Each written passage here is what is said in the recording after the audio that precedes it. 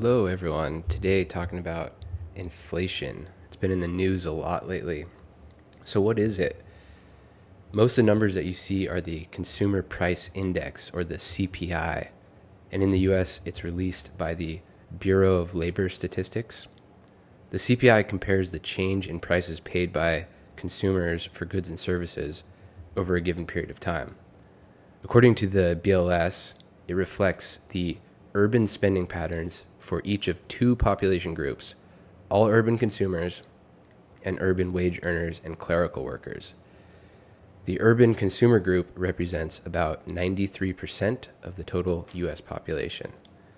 The CPI is generated by taking a basket of goods, including food, clothing, shelter, fuels, transportation, doctors and dental services, drugs, and other common goods and services that people buy for day-to-day living. Without getting too detailed, these prices are gathered from 75 urban areas around the United States, from 6,000 homes and 22,000 retail establishments. The prices gathered include taxes paid on the goods and services. So how is the CPI calculated? It's actually a very simple formula, and I'll make it the show's cover image. Basically, you take the price of a good or category of goods in the year that you want to check and divide it by a reference year. Said differently, it's the updated price divided by a reference price. So for a simple example, let's say that a 1 gallon jug of water costs $1.10 today. 1 year ago, it was $1. We divide $1.10 by $1 and find that our CPI on that item is 10%. Issues with this. As with all statistics, there are sampling errors and a lot of issues in the methodology. So the BLS breaks the numbers down further into cross sections based on the particular urban area that they're measuring, or adjusting for seasonality of prices or other factors that affect the CPI. The CPI that you hear referenced in the news is typically the CPI-U, which is the Consumer Price Index for all urban consumers.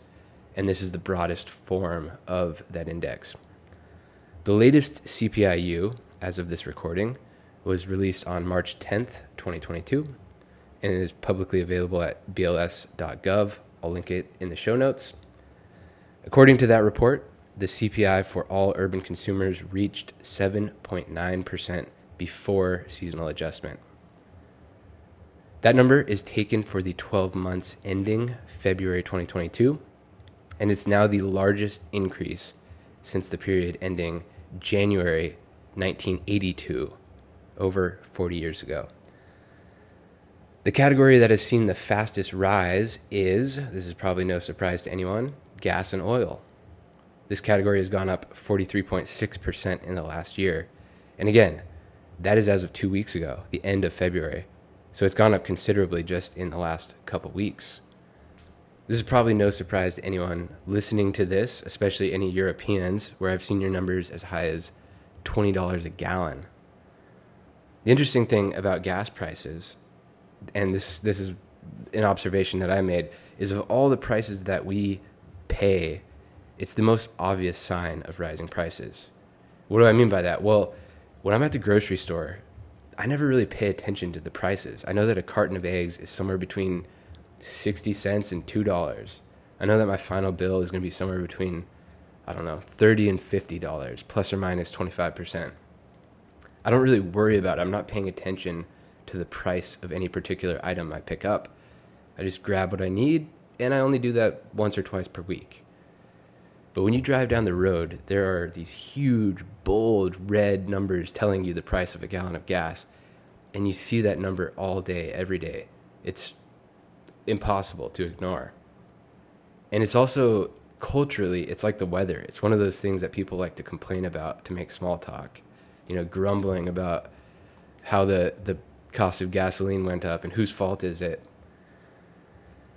So in the last month, I filled up at about $3.39 a gallon.